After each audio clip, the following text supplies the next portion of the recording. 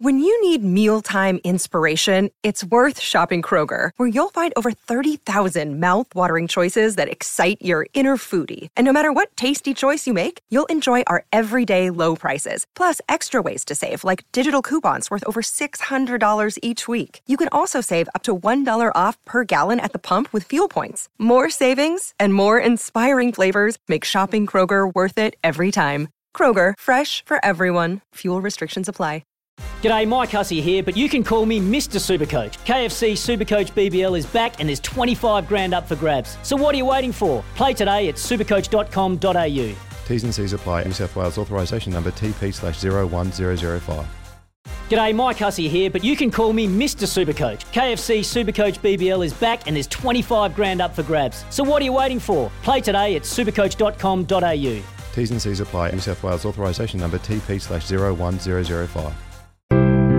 Sport is our religion, and here is Smithy's sermon. Well, a tribute this morning to our very own Louis Herman Watt, a young man who knows pretty much everything that's going on in the racing game. Yesterday around 11, and he proved it yet again, with such foresight, Louis tipped us into the winner of the first at Matamata. It was Matamoat at a reasonable price too. The Richards-Bosson combination prevailed, the latter getting this opportunity right, much better than his last performance. Point is, Louis is so insightful because had he tipped this one in the second, it wouldn't even have gone round. Due to an area of the track being unstable and possibly dangerous, the remainder of the card was, of course, abandoned. 99 times out of 100, when a group of jockeys gather to inspect an area of the track, the news won't be good, and who can blame them? You can pack up the truck, change the channel, it's game, set and match time. Is it my imagination or does this happen just a little bit too often lately?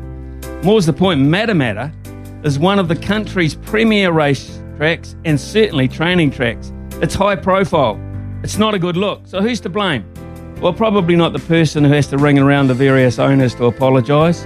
Probably not the person who has to replan the strategies about the progress or future racing program for each and every horse.